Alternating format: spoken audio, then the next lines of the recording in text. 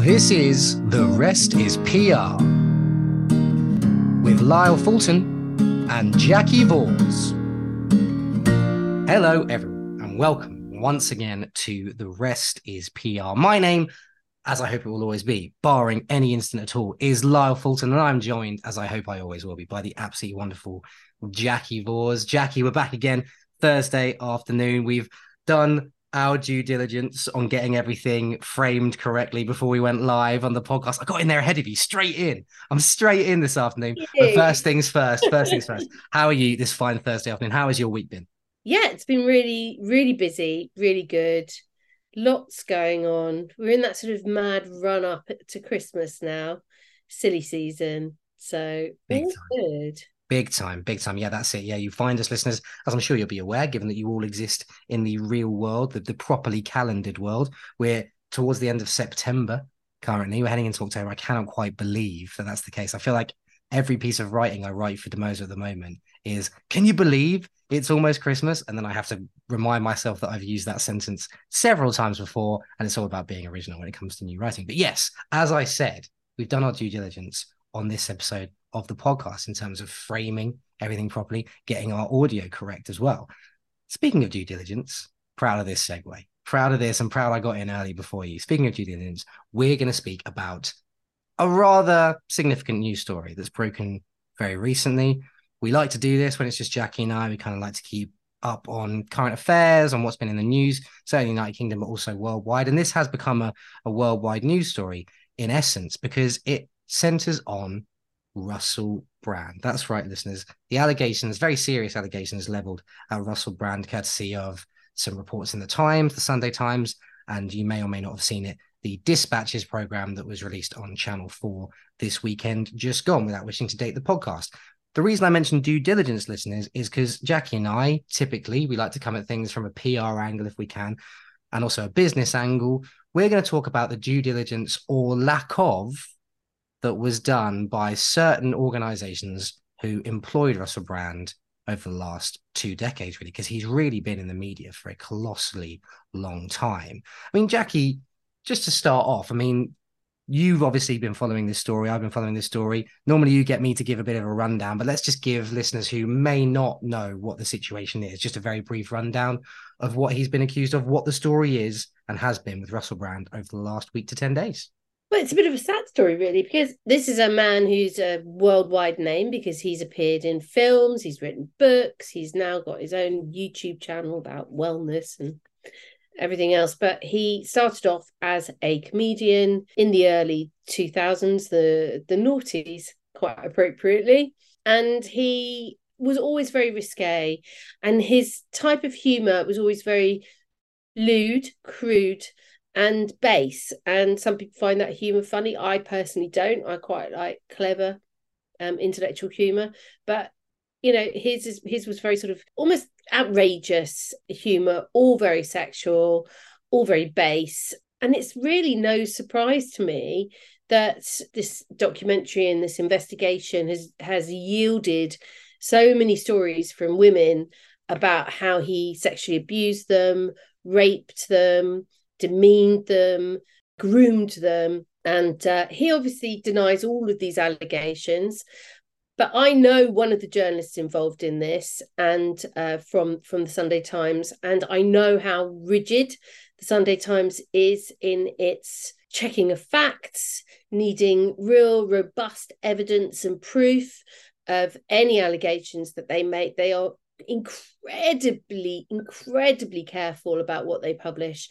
So you know, I've and same with Channel 4 and Dispatches, and hats off to Channel 4 actually for screening something which would actually throw a light on their own practices, because Channel 4 was one of Russell Brand's employers as a broadcaster.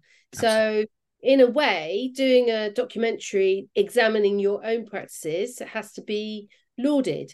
But what I wanted to take this podcast from was really from the perspective of we're talking a lot about these characters and these allegations that are constantly coming into the media of abuse of position, of the abuse of power, of, you know, that kind of like from footballers, from entertainers, from reporters, these people who are celebrities, who are in positions of power, and how they have managed to use those positions to impose themselves. It's a very light way of saying what some of them have done to people, but how that's come about and what can be done to prevent it. And we talked quite a lot when we talked about the footballers, about how processes need to be brought in. Now, this thing that's happened with Russell Brand, this started off 10, 20 years ago, when that kind of humour, I think, was a little bit more acceptable than it is now. But still, if you look at it in the bright light of day, it was, as the documentary was titled, in plain sight. Mm. And it really brings into harsh focus all of these other stories that we've been talking about on the podcast and that the media has been full of. It puts it all into incredible harsh focus to say, okay, two things. One is obviously, what are companies doing now? What do they need to do now? Because I always like to take a lesson from everything. And really, all of these current stories that have come out just in this year, just in 2023, should be taken as a huge signpost for companies to do a few things. And I think we've talked a lot about crisis communications. Crisis comms needs to be brought into every single boardroom of every single size company as something they need to be thinking about now, because this kind of crisis can hit any organization. Yeah. Any organization that employs people could come up against a crisis caused by one of their employees. So they need to start to think about that. And when they start thinking about crisis, they then need to start thinking about what their rules are, what their visions are, what their values are, what their mission is. So that comes down to HR. So HR and comms need to be talking. And when we talk about HR needs to be responsible for the kind of person that they recruit and the kind of person they involved. So we've talked about a lot about how crisis comms can work with just dealing with the crisis, but I'm edging now into, let's talk about preparedness. Let's talk about what can boards do now to prevent the Russell Brand kind of story coming out, or to mitigate for something that could happen now as a result of the Russell Brand story, because more and more of these stories are coming out of the woodwork. That's it. Loads of things. And we've spoken, I think, a little bit about, and I think the angle we're coming at this from today in this episode of the podcast is absolutely spot on, because we spoke a little bit about, immediately after the Philip Schofield scandal, about how that wasn't necessarily dealt with all that well, about how, ITV could have done more to kind of stop the palaver surrounding it, the kind of public feuding, the public statements being made without their say-so. They didn't really get their messaging spot on. They didn't really know. I think we speculated, and their execution was crap, and their preparedness was crap. Their execution was crap. Their preparedness was crap. At the time, we speculated as well, and like I say, it's mere speculation because there's obviously no proof, but we're just kind of saying what we see, that maybe they allowed things to run their course when it came to them both being on air at the same time, Holly and Phil, because it was in some way captivating to watch for the public audience, and they wanted to kind of, ride that wave as long as they could. That was dealt with poorly. Then we spoke about the Hugh Edwards scandal and the immediate aftermath of that, and about how actually the BBC dealt with that relatively well by comparison in terms of fronting up.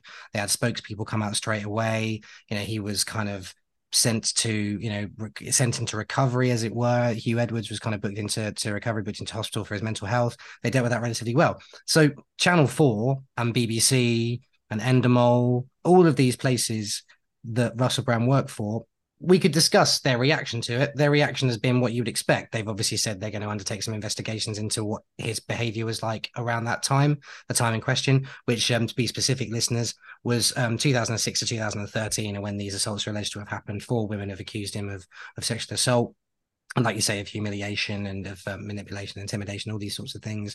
The Metropolitan Police have opened an investigation, all of that stuff. But the details are, they're not neither here nor there. Don't get me wrong, the details are important, but we're going to kind of come at it from the due diligence angle. BBC, Channel 4 and Endemol have responded how you'd expect. They've taken material that includes Brand that they deem below their standards. Interesting how it's now below their standards since these things have come out, but that's probably for another podcast. But content that Russell Brand's involved in that they deem below their professional standards has been removed from their streaming platforms. Russell Brand's been dropped by his literary agent, etc., etc. Like there have been ramifications. But you're so right. When it comes to how these organizations conducted their due diligence when they were employing Brand, that for me was not the most stark thing about the documentary. I've watched the documentary, I watched it earlier this week. The most stark thing is obviously the allegations themselves. The most, horrific things you hear are the allegations themselves. But one of the most stark things for me was the chronology of his career relative to the incidents being dropped in. And what you realize is, strangely, that when he was starting out as a performer, which is what he was really, and so he trained as an actor and a performer, was actually, and again, this is, people can fact check this if they like, but I've been told by my wife that he was told to leave before he finished his qualification because of substance abuse and because of bad behavior, right? So things track, right? Things start to track from very early. He then, early in his career, like you say, was doing very, very lewd things that, were kind of public indecency levels of performance to people in the public. That was kind of the fly on the wall camera. And then he was on MTV and there were reports of his substance abuse on MTV. But he was getting these jobs off the back of being very outrageous to the point of causing discomfort among members of the public and amongst substance abuse, which you never condone.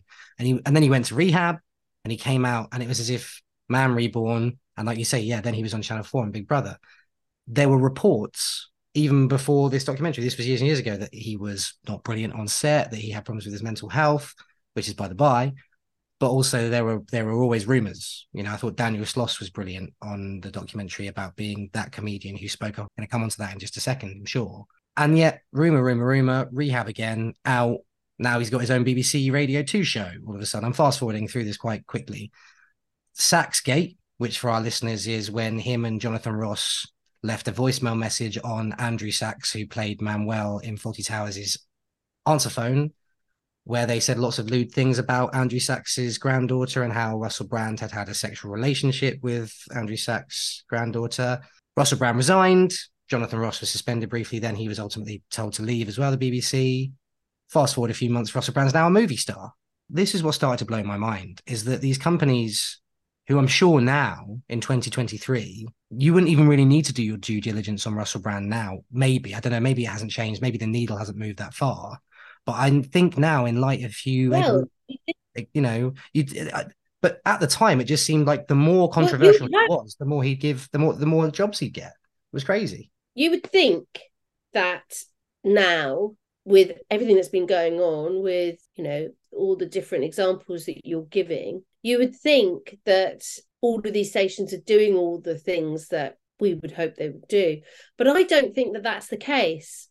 I think if this Russell Brand story hadn't come out, I think you would still see him coming onto our screens, appearing on popular programs like Have I Got News for You or The Last Leg or chat shows to publicize his wellness channel on YouTube.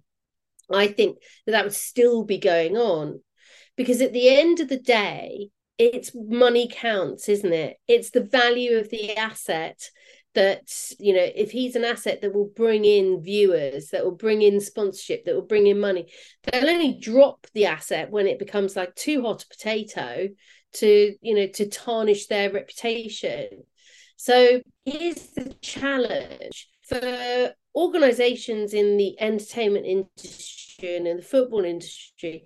They really do need to be looking, and they should be really examining all of their assets to see how safe those assets are. They should at least be revising their own codes of conduct to make sure that everybody knows how they're expected to behave.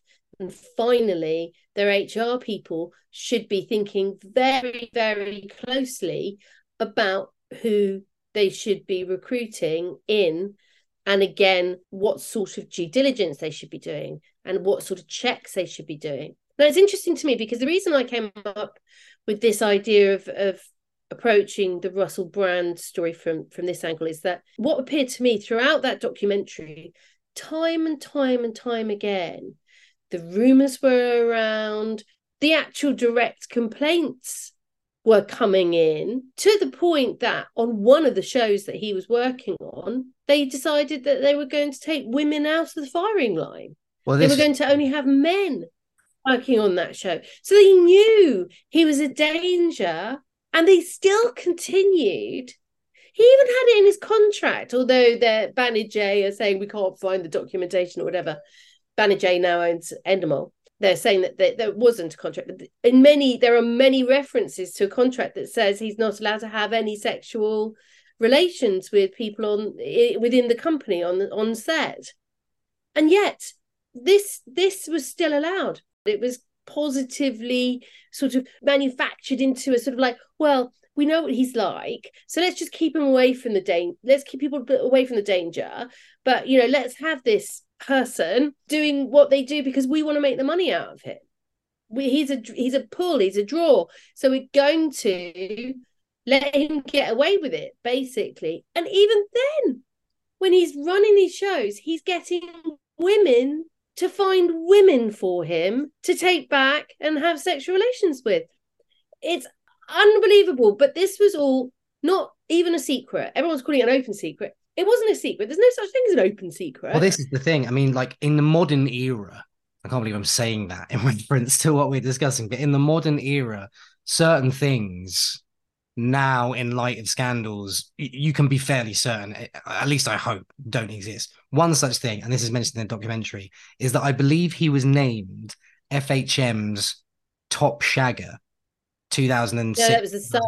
The Sun, Sun sorry. newspaper. The Sun newspaper gave him an award, right? It was an award for being great tome. right. Yeah, I know. What a great, publication. Fine, Must whatever. read publication. Yeah, but the thing is, right, is that like it's increasingly must read, not because you're going to enjoy it. I mean, I think we've spoken about this about GB News. I'm not saying that the Sun and GB News are comparable. This is a bit of a tangent. I'm not saying for a second the Sun and GB News are exactly comparable, but you kind of like once in a blue moon read the Sun in the same way once in a blue moon you might watch GB News. You're not going to like it, but it's like fascinatingly crap.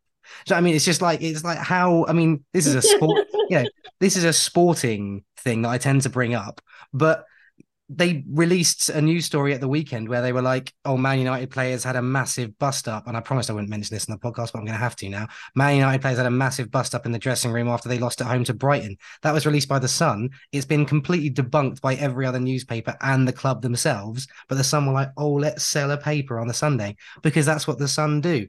And they gave Russell Brand this ludicrous prize, this award for being the top shagger of a certain year.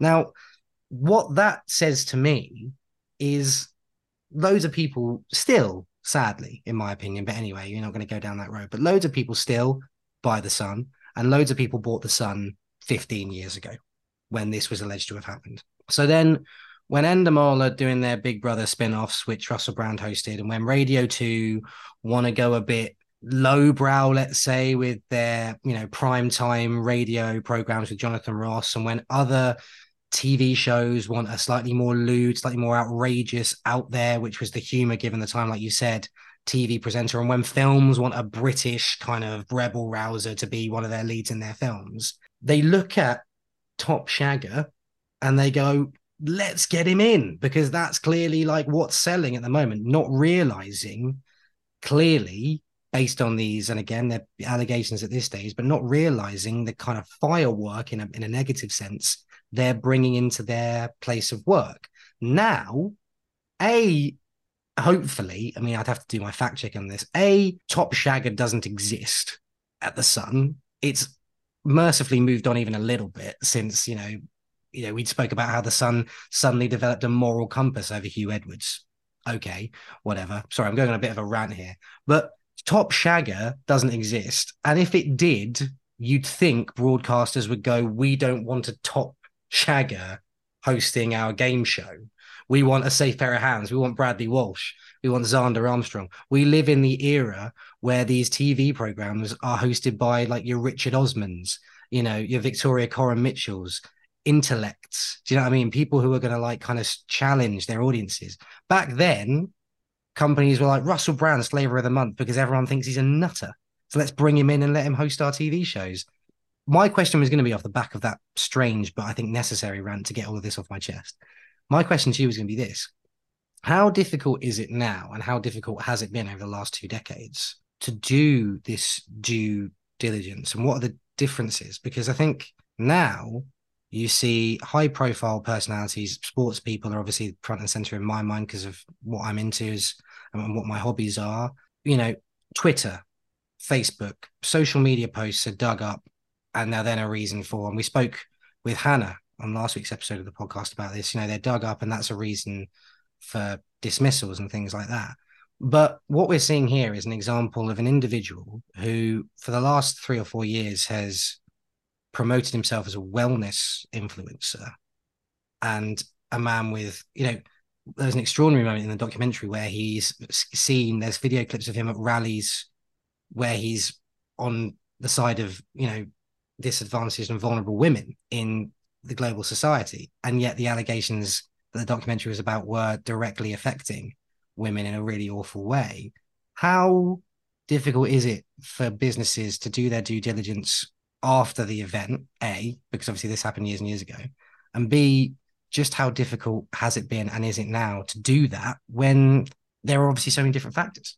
So looking at the Russell Brand instance just on its own in its entirety, it's a bit of an anomaly because he's clearly someone who's out there in the public eye. A lot of these broadcasters and entertainment companies made their decisions based on the fact he's an asset, and they chose to push it under the carpet, which has been a lot of what my arguments about entertainment companies, sports companies, that kind of thing is just sweep it under the carpet and let's not let it, let's hope it goes away. So, that aside, when you're looking at corporations doing their due diligence on key appointments, on people they're taking on to do contract work, I think that it's actually easier than it has been ever before, as Hannah would tell us from her social media experience, to be able to do your own checks on people, to see what their opinions and what their views are, and decide whether they do fit with your organization and what you want. But but a lot of employers, they don't do that. You would be surprised, Lyle, if I would tell you that the number of employers that I talk to when during the course of doing my own work at Tomoso, so in PR there is this thing called the appointment release, the appointment press release, and it's probably more used in financial and corporate and B2B PR. And you often find that there are pages within trade publications. And we do a lot of that kind of work, looking at people's history, looking at their CV, interviewing them for their own appointment releases. And in the last few years, it's become so important for me to say to companies, have you done your reference checks on these people before we put out a press release? And that honestly, I kid you not, that I would say between 50 and 75% have not done the reference checks on the individuals they're asking us to do press releases about, because they're basing a lot of what their gut feel or their decision based on maybe a rigorous interview process, obviously, their own gut feel, probably their pre-knowledge of that person within their industry. So a lot of companies just feel that, having seen what they've seen of this individual, that they'll they'll leave that to somebody else to do the reference checks later. And I think it's so much more important these days to make sure that before you bring a decision or make a decision based on an individual joining your organization or leading a show or joining a football team, that as many checks as you can do as possible, so that if something does rise up to bite you, you can say, we did everything we could. Then you're on a better footing should that person lead you down to an area of disrepute. But I don't think that is happening, and that's the thing that I would call out. I'd be doing a big call out to organisations. They're all sitting back going, "Oh, Russell Brand, whew, dodge that bullet, or oh, Russell Brand, well, he's an anomaly. But what can you learn from a situation like that? What can you take from a situation like that? Because seriously, all the messages, all the red flags were flying. I mean, like, it was a red flag parade. It was a red flag festival. It was a festival of flags around brand, and nobody took any notice. Absolutely, absolutely right. I mean, I suppose a follow up to that is, and I feel like this is a bit of a loaded question. In fact, I'm sure it is, and you might even have just answered it. But is the bar higher now when it comes to references across every organization? Because I get, and I kind of alluded to it earlier, I get the sense that had Channel 4 or the BBC or any of these big Hollywood movie production companies done their reference checks, and like you say, there's a strong chance some of them haven't done that, certainly not to the fullest extent they should have done. But let's just hypothesize and say, for the sake of argument, they all did. Was the bar lower then in terms of references? Like, let me try and come up with an example straight off the bat. Nowadays, if a reference came back and said this guy's constantly late and he drinks occasionally towards the end of a shift. You can't write references like that. That's illegal. You're not allowed to say you're not actually allowed to give somebody a bad reference, which is quite interesting. Which is extraordinary. But I mean, for example, But I don't. Would he have passed a reference you're check? allowed to withhold a reference. You're Mm, allowed not to give a reference. mm, You can say, I choose not to give a reference on that individual. And that generally will be interpreted as, that's not a good sign. sure. But you're not, I mean, we'd have to get somebody on from the CBI or something like that to talk through, or an HR expert. In fact, I do know an HR expert. We might have to do that. But my general call is, yeah, I don't know whether the bar is set necessarily higher. There are certainly many more avenues that you can go down in terms of checking up on people than just reading a reference that you've gleaned. You have all sorts of social media channels. The internet is packed with history. You can really find out a lot about people if you want to go down that course. And could you necessarily get a reference back from people and find that they're a sex pest like Russell Brand? No, possibly not. But you might be able to just do a bit more calling around and find out what people are about. But I'm really sort of saying, with the larger entertainment organizations, they should know that all these rumors are abounding. I mean, what was it? Catherine, I've forgotten her surname. She's a Catherine Ryan. comedian. Has been alluding to this for such a long time. But she said that there are others as well. It's not just Russell Brand. And when you hear about comedians talking about how they're treated on the circuit, so many people are saying there are many other names that could come out about doing similar things. Well, Daniel So Sloss said, didn't he? Daniel Sloss, who was the only comedian prepared to speak up on the documentary. Certainly, that's what the documentarians said in a caption before Daniel Sloss spoke. And Daniel Sloss, I think, is a fantastic comedian. Daniel Sloss famously, and it is famously, quite often I say famously, and it doesn't mean that, but famously did a piece of stand-up where it wasn't remotely funny, but it was in a good way that it wasn't funny. It was on a Netflix special, I believe, where he spoke about someone who had been a friend of his for most of his adult life, who he thought he knew better than anybody. And turns out he did know them better than anybody. And it turns out that his friend did sexually assault a woman, did rape a woman. And he said he would have to live with that for the rest of his life because he was there. He was not there physically when it happened, but he was around this individual for a lot of the time while he was doing that, and he didn't call it out. And my wife and I actually speculated, I think quite rightly, that that's maybe why he did speak out now. Maybe he feels a sense of responsibility as someone who has performed on the same card as Russell Brand to speak out about the fact that you're right, there were rumors. And in the same breath as it being an incredible opportunity if you got to perform on the same card as Russell Brand because he was such a high profile comedian and media personality, there was also a strong sense to urge people to exercise caution around him when you went and performed with him because of the sort of person he is. That's what Daniel Sloss alluded to. But actually, to your point, which is the same point Catherine Ryan made, Daniel Sloss also mentioned that there are WhatsApp groups for female comedians who share names of people to be careful around on the circuit, which is just extraordinary. I mean, a question I have, I actually didn't anticipate asking this question, but a question I have when we're going down the due diligence route is, what do organizations of any kind do now? And I don't say that thinking they're going to do anything drastically different, but we've had so many of these instances, albeit fair enough within the media and within sport, but they must be cross industry. They must be, whole industry wide. Every industry going has instances of this happening.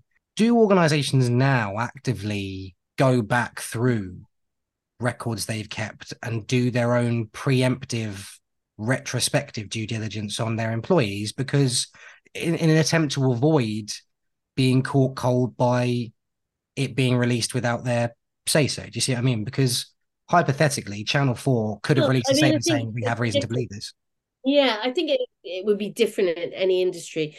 I think sometimes you just got to put a stake in the ground and just say from now on, because let's say something does come up to bite you from the past, you can say, just like Banijay is saying, just like Channel 4 is saying right now, okay, our systems, our contracts, our policies were not as rigid as they are now. So the encouragement is it is incumbent on all organizations to make sure that their policies on whistleblowing, on professional conduct, and also their C-suite, their leadership is very clear on what their company stands for, what their values are, and make sure that that's across every area of the business, whether that's HR, whether that's production, whether that's from your leadership function and how your leaders behave. At board level, there should be every organization saying to themselves, we need to make sure that we are squeaky clean, that all our processes are correct. So yeah, that's an investment. I mean, I've just had the pleasure of working with some excellent lawyers, and I'll probably at some stage talk about that on a podcast, but right now I can't. But lawyers are there from a preventative perspective as well as from a crisis perspective. So once you've got your mission, vision, values, everything else completely clear, and you know what your organization stands for, you need your policies and processes and procedures to follow those and make sure that those are implemented across all areas of your organization that interact with people. And so once you're clear about that, and that might be an investment in bringing in some lawyers to make sure that you've got clear policies on whistleblowing, for example, across all your contracts, or you've got clear policies on professionalism, on gross misconduct, so that nobody can say, I didn't know, I wasn't warned, I worked with Russell Brand, you let Russell Brand behave like that, why couldn't I behave like that? These are the things that each organization has to be clear about. I think it's more difficult in the world of entertainment because, sometimes you do bring on these people because they are controversial. And, the likes of Piers Morgan would be going, oh my God, we're living in a woke society. We're all too woke. And so we're taking out all the humor and we're taking out all the life and the vivacity and the spontaneity. But I don't really care about woke when it comes to whether he thinks it's woke or not, when it comes to people being raped and sexually assaulted and attacked and demeaned and gaslit. Woke can bugger off as far as I'm concerned, because that's Totally. not woke. It's against the law. It's morally reprehensible. It's completely wrong. And these people and what they stand for nowadays wouldn't ever, Russell Brand today wouldn't ever find a platform. He wouldn't. It Right. just isn't. His behavior isn't acceptable. But I damn well can guarantee you there's going to be more of these coming out of the woodwork, more of these dinosaurs who treat women appallingly, and they will come out of the woodwork because, as we've seen, once the avalanche starts, there'll be Yeah. more and more and more. And my advice to all of these different production houses, broadcasters, agents, literary agents, is to just make sure that you're squeaky clean from today onwards. Make sure that you have all those policies. Make Yeah. sure that you have processes. Make sure that you brought in the lawyers to make sure that you've got all the whistleblowing procedures that you need and everything else that goes with it. All you can do now, really, as a broadcaster, I imagine, yeah, it's a great answer to my question. All you can do now is from now on be squeaky clean and be ready. for when things do come out, because things Absolutely. are, And you know. if you're ready, and this is all what we talk about with crisis preparedness, you have to think about what could happen. You have to think about, okay, well, this is where we are now. That we are preventing anything bad from happening from this day forward. And God knows, not bad stuff happens. It's how you handle that, and it's how prepared you are for that will help you handle that even better. So set yourself up for success with handling a crisis. Don't set yourself up for disaster by brushing these things under the carpet, hoping they won't come out or hoping they'll go away. That's not going to help anybody.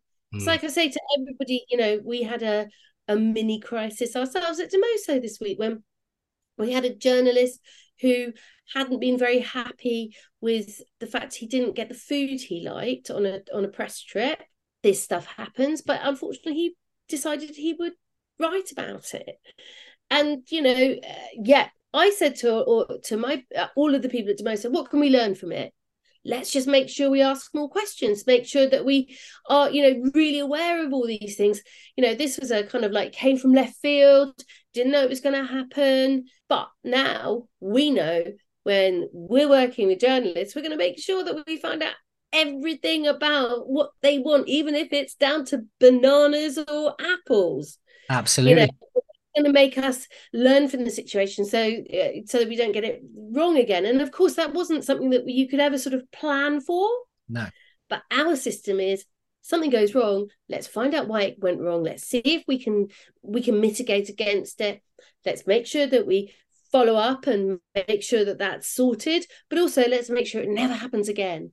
And that's just a really simple way of explaining what organizations should be doing in their approaches. There's a route through. There's always a route through when it comes to due diligence these organizations can undertake.